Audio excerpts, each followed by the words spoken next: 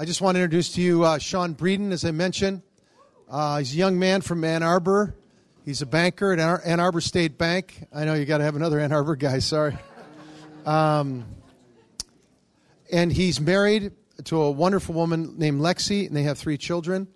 And he really is a brother who I've come to know and love, and I felt like the Lord told me to come alongside this guy because the Lord's put a lot in him and wants him to really step into God's purposes for him. So I know you're going to enjoy him. Let's welcome Sean.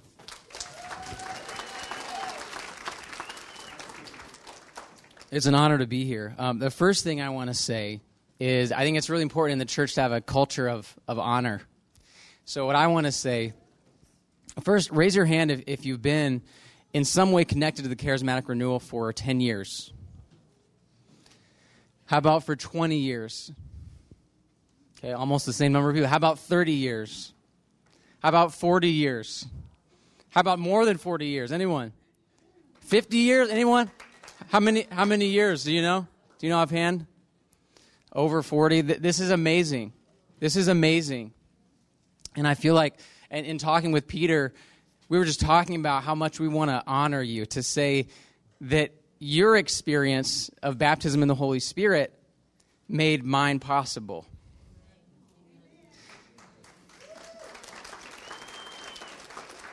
That your fidelity to what God was asking you to do, to dive into the Spirit in the midst of sometimes the confusion or persecution when people don't understand a move of the Spirit, that you persevered through it and you're still here. And I'm sure all of you sadly can think of people that used to be here and they're not here anymore, but somehow by the grace of God, you're here and you're still hungry. Praise God. I also just want to take a moment to honor Peter. Just the grace, the privilege, the honor to be asked to speak with him. But for someone that does this all the time, on radio, on TV, writing books, he's pouring out his life in service of the gospel. But for someone like him to say, Sean, why don't you take the final talk? I mean, the humility of someone that's not trying to create a name for himself, doesn't want to take the pride of place because it's Jesus that's on the throne. So I just want to take a moment to honor Peter. Thank you for your service, for your humility. And let's just begin with a prayer. The Father, Son, the Holy Spirit. Come, Holy Spirit. Come, Holy Spirit. We give you permission to be who you are, to be as big as you are. God, we're hungry. We're hungry for you. We're hungry for mission. We're hungry for answers to our questions of what our mission looks like, who it is that you're calling us to serve, to speak your word to. We ask you to send your Holy Spirit that this time, that during this talk, that we would each walk away with one word from you, but more than anything, that our hearts would burn. Our hearts would burn with your zeal for the lost. Set our hearts on fire.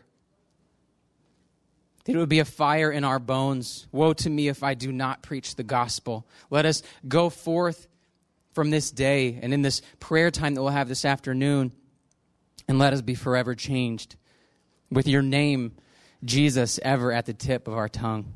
We ask all this in Jesus' name. Amen.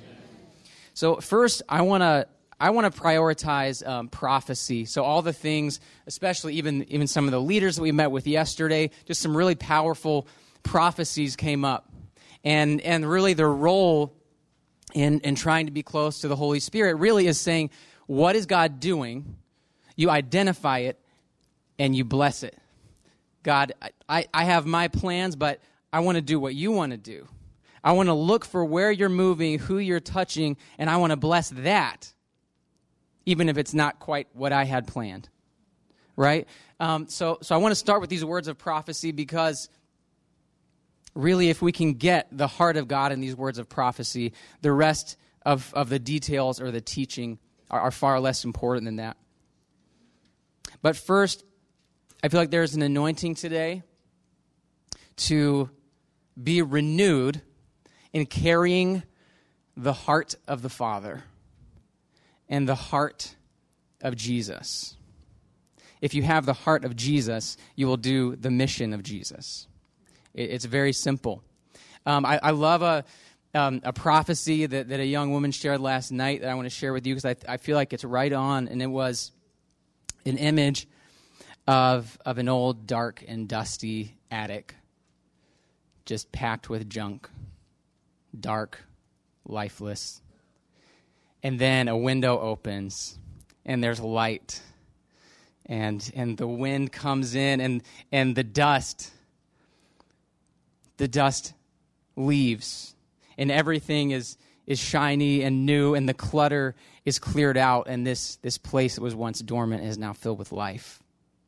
That's what God wants to do in our lives every day is refresh us, clear out the clutter, and bring his glorious light. God says, "Behold, I'm doing something new." Another word that has been really strongly on me this last couple days is the word that when I look out, I see sons and I see daughters taking their place at the table, rising up to take their place in the kingdom. It's time to take our place in the kingdom. I got a word a few days ago that I feel like is for us as well, is take my mantle of hope and power. You will need it for the mission I've called you to. We're a people of hope. And sometimes we give ourselves permission because of the circumstances of life to say, you know what, I have a reason to despair. But if you follow the same God that I do, you don't have permission to despair because God is big, God is in control. And our God is a God of providence and joy. God is saying, I'm bigger than you think. My plans for you are bigger than you think. I can do more in you and through you than you can imagine. Do you believe that? And again, just going off of this idea of the bigness of God, Isaiah 66:1, the heavens are my throne, the earth is my footstool. Isaiah 40:12, who has measured the waters of the sea in the hollow of his hand and marked off the heavens with the width of his hand? Who has enclosed the dust of the earth in a measuring bowl or weighed the mountains in a scale and the hills in a balance? God is big, and he lives in you. The Spirit who raised Jesus from the dead lives in me, and he lives in you.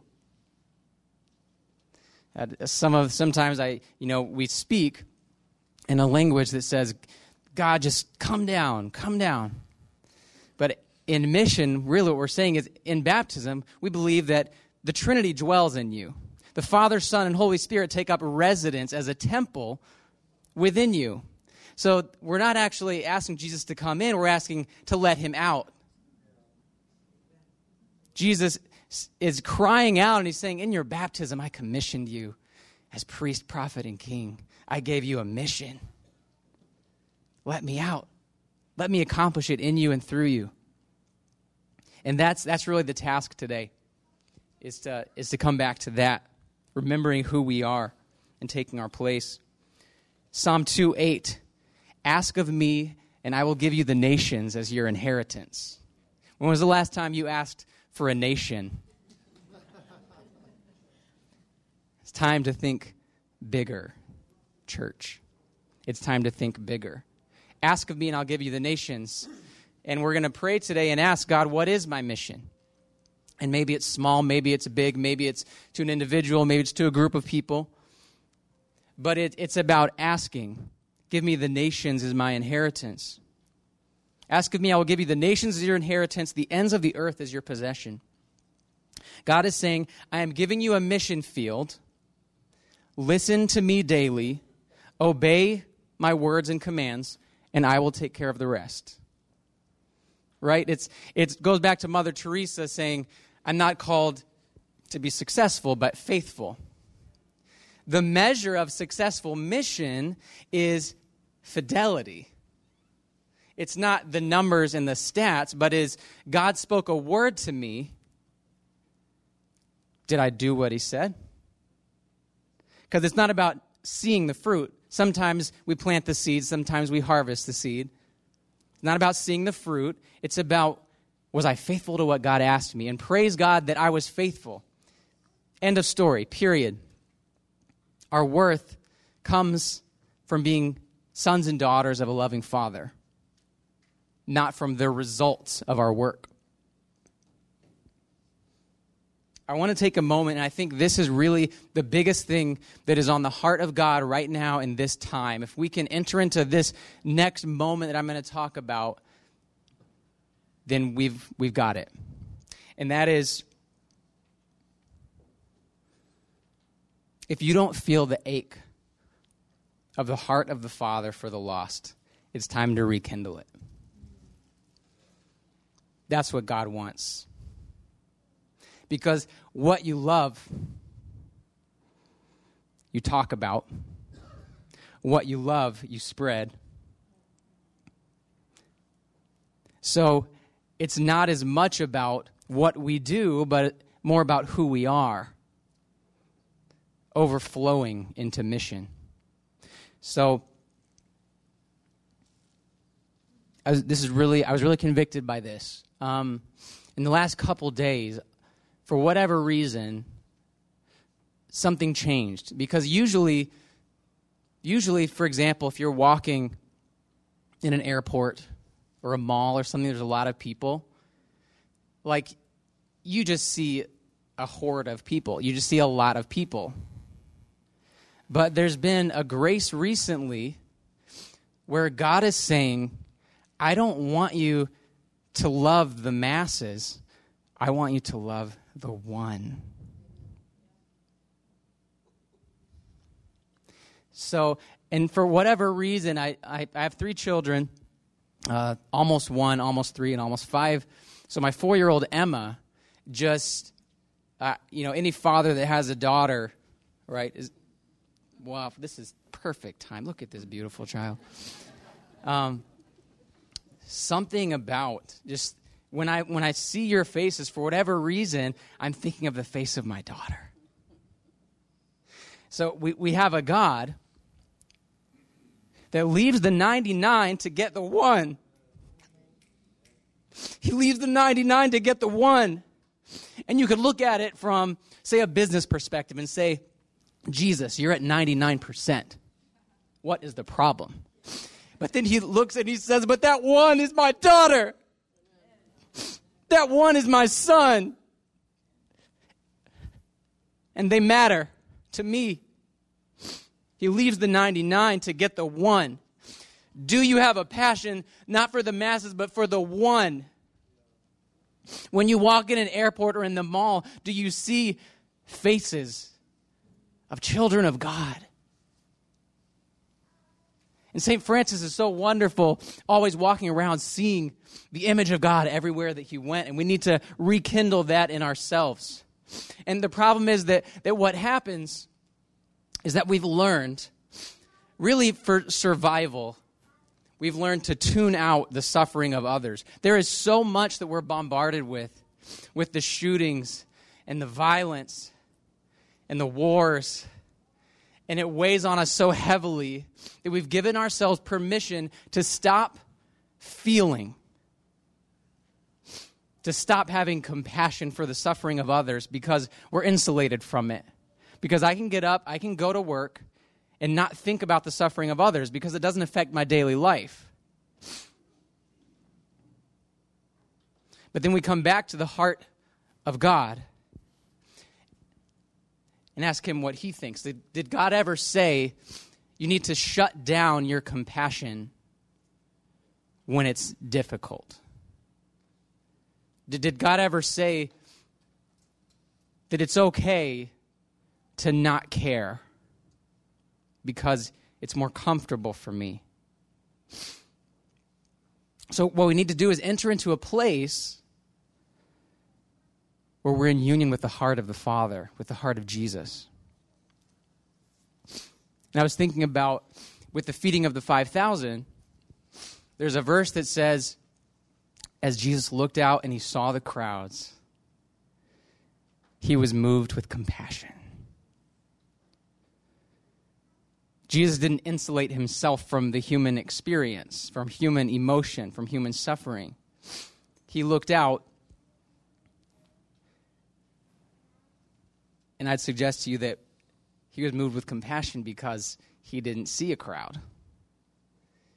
He saw each one of them. He saw a child with a name. My children, Emma, Isaac, Dominic. He knew them intimately. He knew their suffering. So what I want to do right now is just close our eyes for a second. I want you to picture that crowd of 5,000. Let's repeat after me. Jesus, let me see what you saw. And let me feel what you felt in that moment. And we're just going to wait a minute and see what Jesus says to us. Okay, you can open your eyes. I just want to, if anyone was very powerfully impacted by that, like really like you just felt the heart of God, just raise your hand. Anyone? I just want to take like 2 or 3 testimonies of just what people felt, what they saw. So I just felt Jesus just look at them and see like why his Father sent him. And he was just so moved, and I just like had to fall on my knees because he was just interceding on behalf of them to the Father. Yeah. Praise God. And anyone else was really strongly impacted? I'll go right behind. Oh, there you go. Stay in this section. So I have the privilege of being a missionary at Catholic Youth Summer Camp this summer. And the other night I had the privilege of just walking around during prayer ministry. And I wasn't praying over people. I was just watching and interceding. And there was this really little boy. He was probably a 6th grader. He was like 10. And he was surrounded by very tall men around him, praying over him. And he's just so little, you know. And I was just struck by how much the Lord did to love on him at that moment, you know. And I'm thinking about what Peter was saying earlier about the galaxies and just the magnitude of what God did for that one, you know. He didn't just think of, oh yay, we've got 150 kids on retreat today, or oh yay, we've got so many men and women in this room right now. He sees that one, that little one, and he did it all for him. Yeah. Praise God. And I'll take one more. I think I saw someone over here. Yeah, I'll walk over here really quick.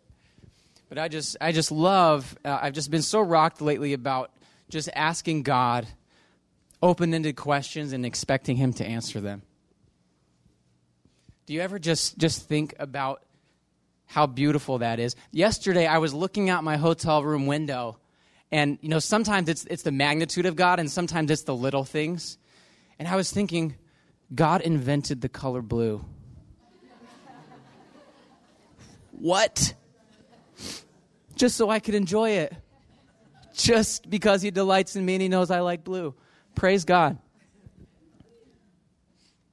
Well, the scripture verse that came into my head was when Christ was questioning Peter, "Do you love me?"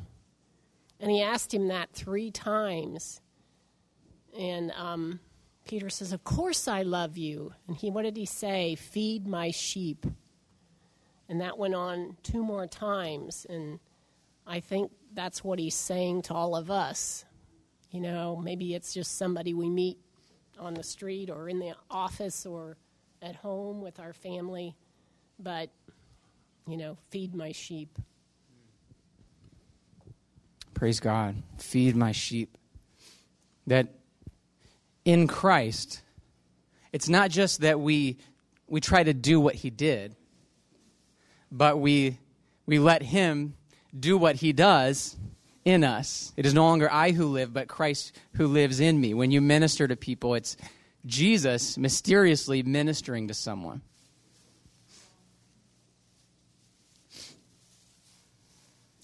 Here's a key part of the teaching is communication with God in prayer fosters relationship with God, which roots you in your identity and overflows into mission. Communication with God in prayer fosters relationship with God that roots you in your identity as a son or daughter of God, and it overflows into mission. So many times we get hung up on the practical questions of God. I don't know how to be bold. I don't know how to be fearless. That's not part of my DNA. I don't operate that way.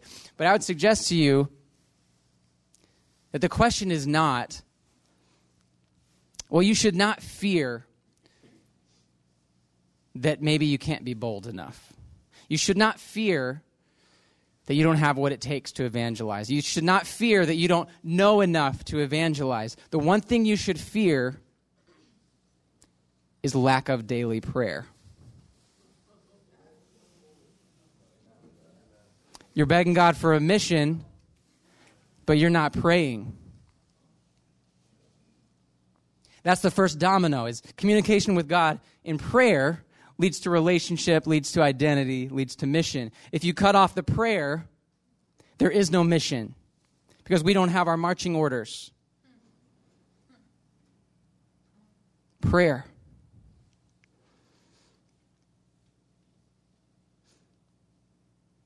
We're in a battle. Your soul, the soul of your spouse, your children are on the line. And God has a plan for you, a plan for your good, a future of hope. And Satan has a plan for you too.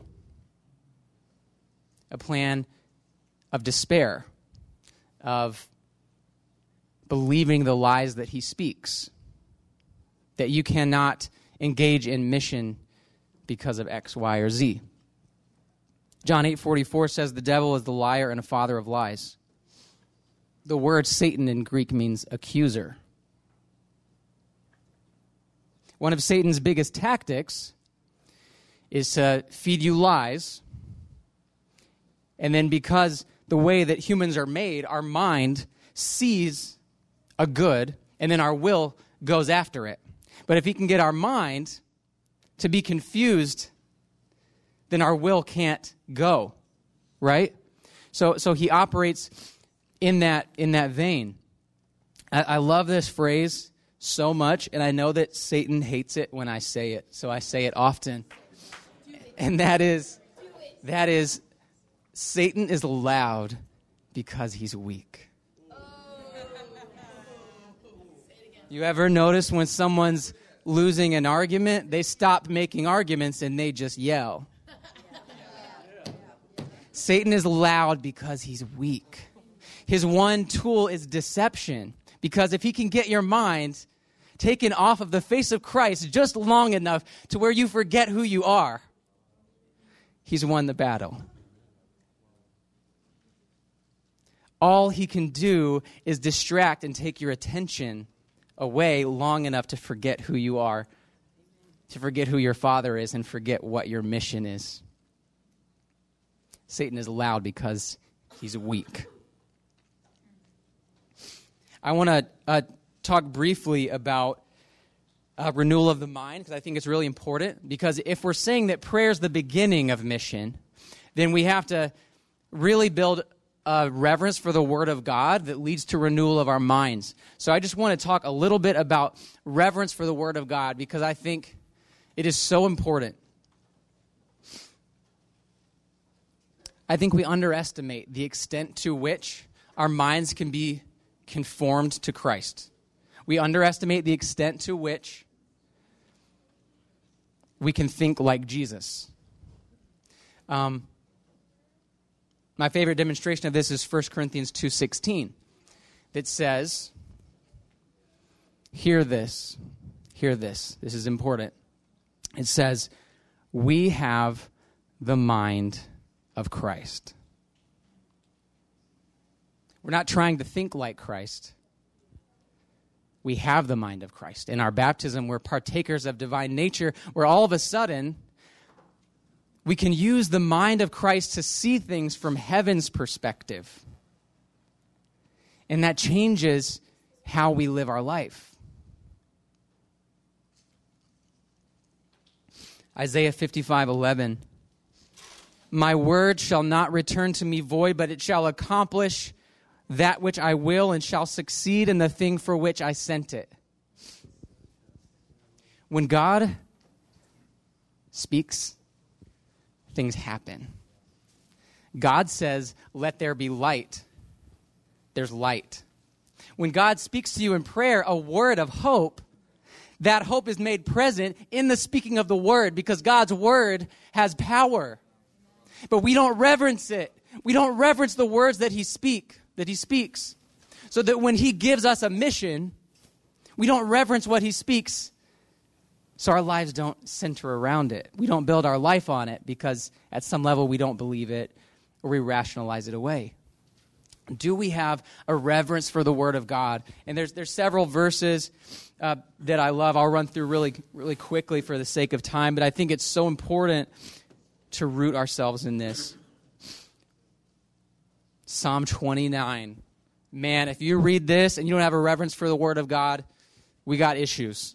Psalm 29, ascribe to the Lord, O heavenly beings. Ascribe to the Lord glory and strength. Ascribe to the Lord the glory due his name. Worship the Lord in the splendor of his holiness.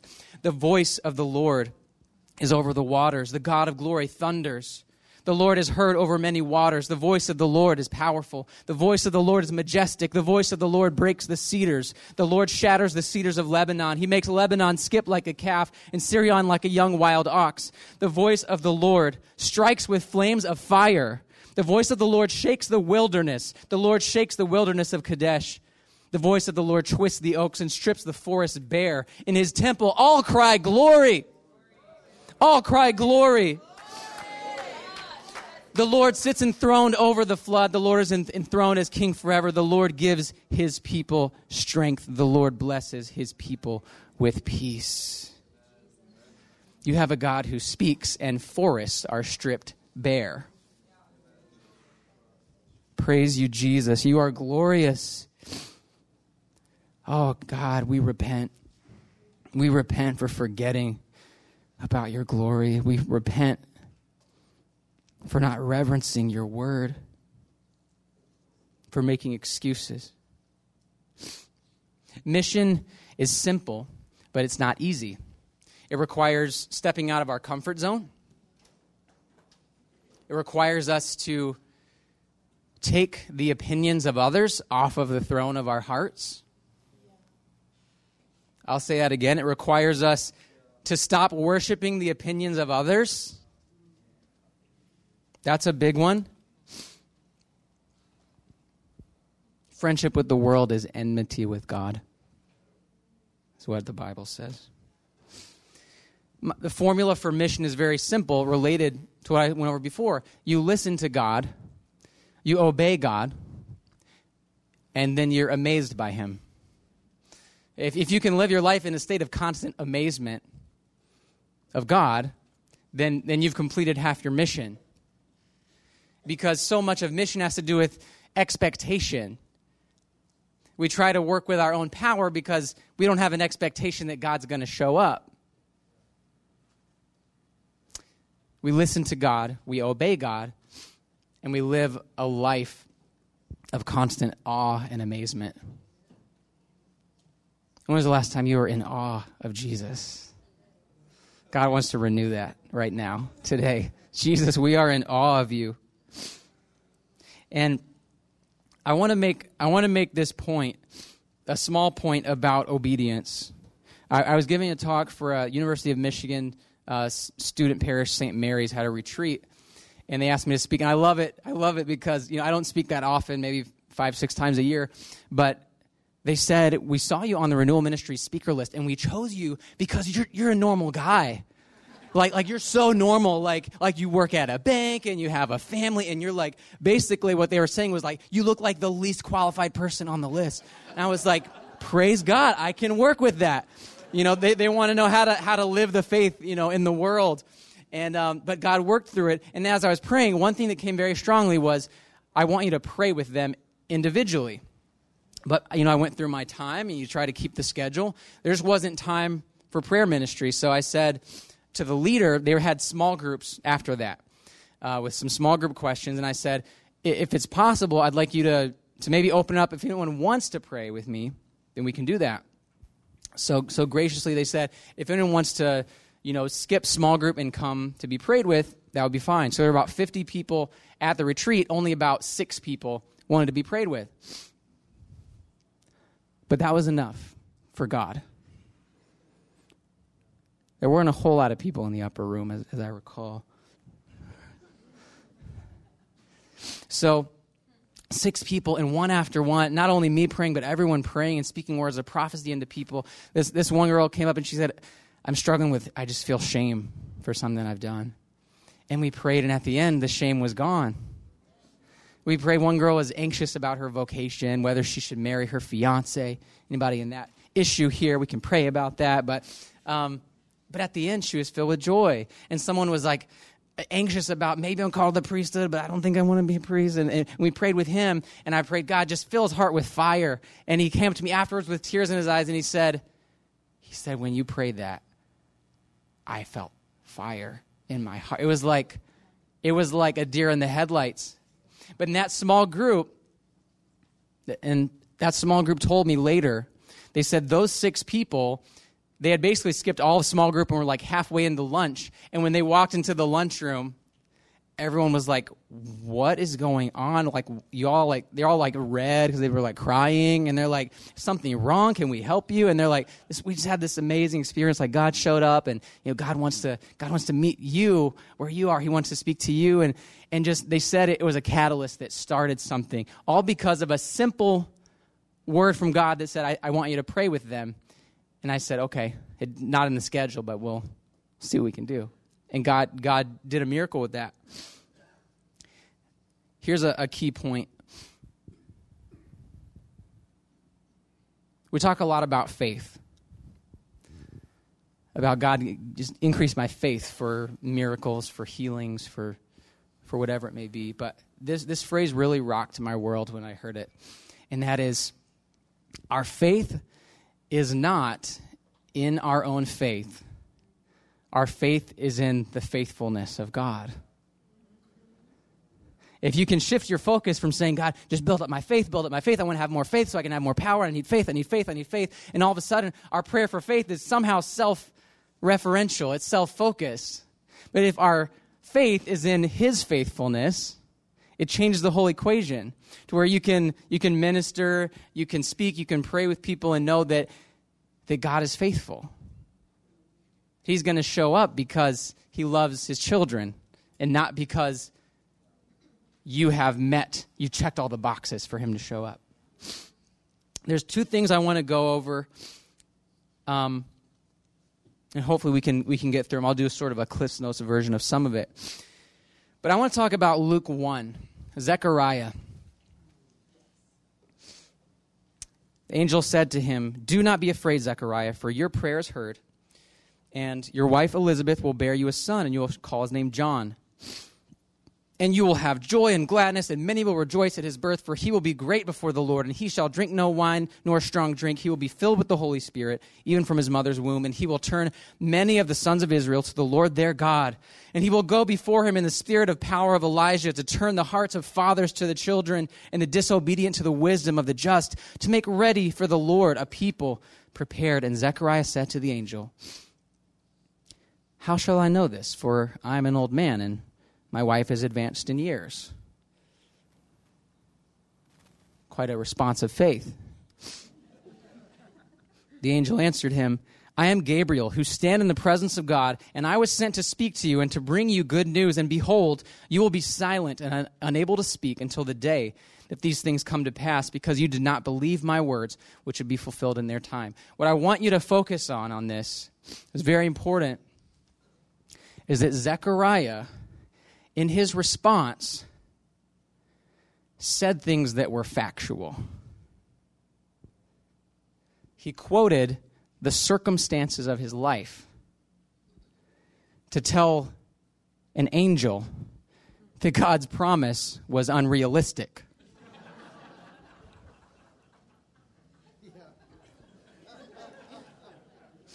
When was the last time you went to God and you said, because of the circumstances of my life, the word that you spoke, the promise on my life, the calling on my life is invalid? Don't let the circumstances of your life get in the way of the promise of God. We have a new reality as Christians. We have access to the circumstances of heaven. We can bring the circumstances of heaven to bear in a situation that doesn't make sense for it to work out.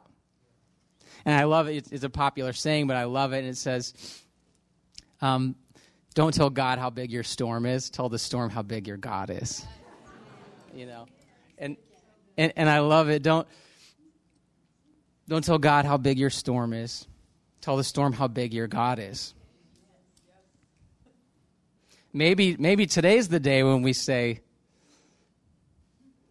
God is bigger than my circumstances. His promise and his power are bigger than my circumstances. I grew up Catholic, but I had a big conversion in high school at a Steubenville South Youth Conference. And really growing up, a big part of the struggle was that my father passed away when I was 3 years old. He was a hemophiliac and contracted HIV in a blood transfusion. And I grew up with an insecurity, a deep insecurity. And I filled the gap with perfectionism, because I knew that if I did something well, I would be affirmed for it, that I could earn the affection of others by my actions. And God did a major healing for me in that moment at Steubenville South, and praise God for that. And then I went to Franciscan University of Steubenville, and then I was a seminarian for 2 years, and then I left the seminary, and then I got married, and then I had 3 kids, and then I started working at a bank full-time with clients calling me on Saturdays and Sundays because they need a pre-approval by 1 p.m. or they're not going to get the house. And I said, in my heart, I was saying, God, the circumstances of my life, they just don't allow the same commitment to you that I used to have. I say that during this time, I attended the First United Church of Netflix. I was very faithful to that. But there was still something inside me, and I started going to the Encounter School of Ministry in Brighton, Michigan. In the first quarter on renewal of the mind, there was all this renewal related to sonship, and the story of the prodigal son really spoke to me, where the older brother, after the prodigal son comes home and they throw a party, and the older brother says to the father, I've slaved away for years. I never disobeyed you. Where's my party? And the father says, my son, did you not know that all I have is yours? He was living in the father's house, but he forgot that he was a son. He forgot that he had access to everything that the father had. And that's where I was, and that's where God brought me out of it. And I had a very powerful experience in prayer. We prayed for renewal of baptism in the Holy Spirit. And I fell back, and I rested in the Spirit. And it was so peaceful, and I felt this crunching in my stomach, and just the heart of God come upon me in a different way. Because I think in high school and sometimes in college, I wanted the gifts of God so that I would get attention. I wanted to be cool. But something had shifted where I wanted the power of God to speak to his children. And this phrase kept repeating in my heart, and it was God. It was about an hour or two. I was repeating this, God, I need more because they need more. I need more of you because they need more of you. I need your power. I need your words. The task is daunting, and I don't know if I have what it takes. They need you. They don't need me. They need you. And then the second part of that vision, I was I had a vision of falling back into a swimming pool. And the swimming pool became a river, and then it became an ocean.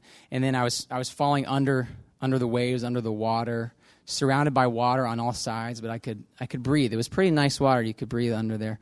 And I felt this immense ocean around me, and God said, "How much do you want? How much do you want?" Because all of a sudden the storehouses of heaven were open to me because I was asking for the right reasons. Because I love the quote from Billy Graham. He said, "Do not ask for power you don't intend to use."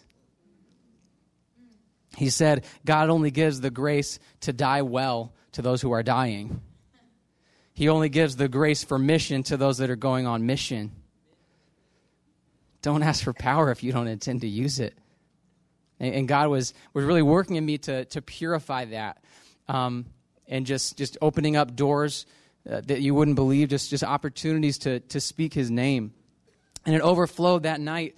I went and I spoke words of prophecy to my wife when I got home, and I skipped this part, but it was basically 5 hours, and I couldn't get up. I tried to get up, but I couldn't get up, so they had to get a wheelchair and bring me to my car, and a friend drove me home. Another friend drove my car home. And I walked in, and my friends are carrying me in, and my wife Lexi's like, "What is happening here?" And I spoke words to her of truth. I said, "You couldn't be at the party, but God brought the party to you." And that God sees the 1,000 ways that you're pouring yourself out in service to our family, to our children, all the behind-the-scenes tasks that you think no one notices. God said, "I see them. I see them. And what you're doing has value. You're speaking love and truth and virtue into your children, and I see all of it, and I have a mission for you." And she ended up giving a retreat for young mothers. And it overflowed into my daughter. I pray with my daughter every night, and we say, God, what do you want to say to us? And she just gets the most amazing things. One night she said, God said, "Listen to my heart to hear my voice." It's like, Emma, would you hear that somewhere? Where did you get that? Just amazing things, and you see transformation in your family. The last thing I want to talk about, I'm going to go just probably 2 minutes over, but I think it's important, and that is there's a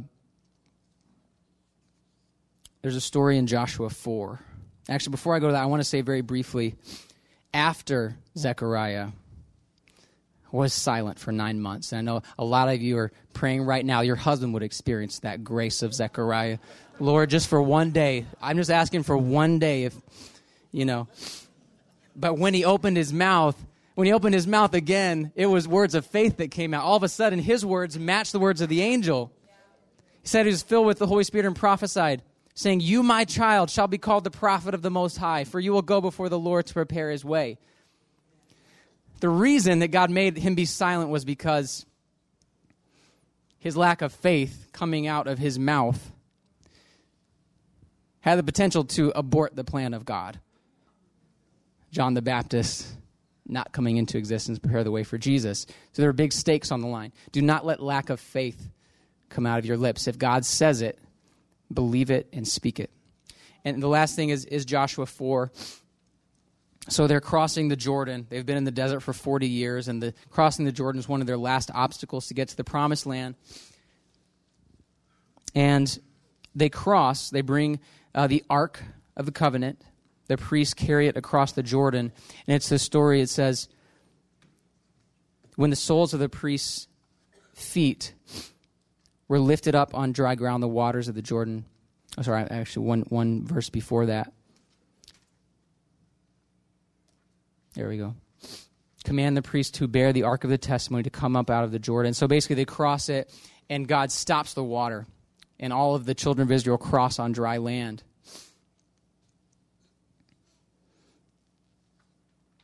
And Joshua said to the people of Israel, when your children...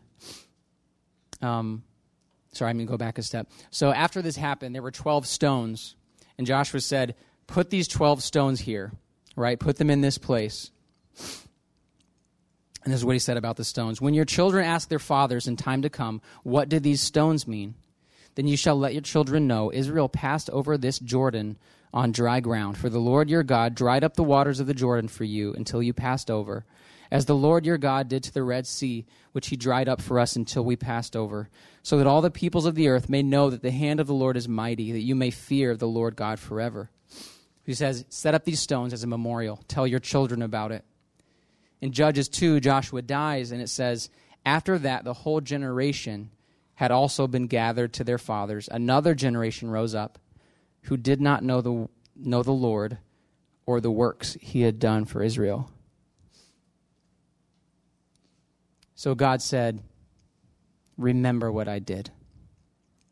Tell your children. One generation later, no one knew what God had done.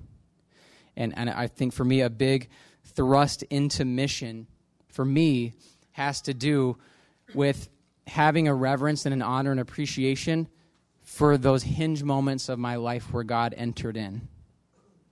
To be grateful for them. And the best way for me to describe it, and I'll close with this. My grandmother passed away in April, and we were very close, probably closer to her than to my own mother.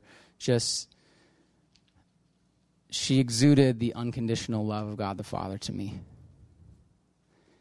And I went to Texas to help clean out her house for an estate sale. And things were starting to get a little bit sparse, but I had another moment where I could walk into that house. My entire life, every Thanksgiving, every Christmas has been at this house. And as I walked through the rooms of the house, I saw this was the chair where I used to sit on her lap in the morning. And I'd go upstairs and I would see the bed where I used to sleep, where she would sit next to me and read stories. And I'd go into the living room, and this is where we watched movies and stayed up all night, eating candy. And this is the outside of her house where I would run around and play for hours in the hot Texas sun.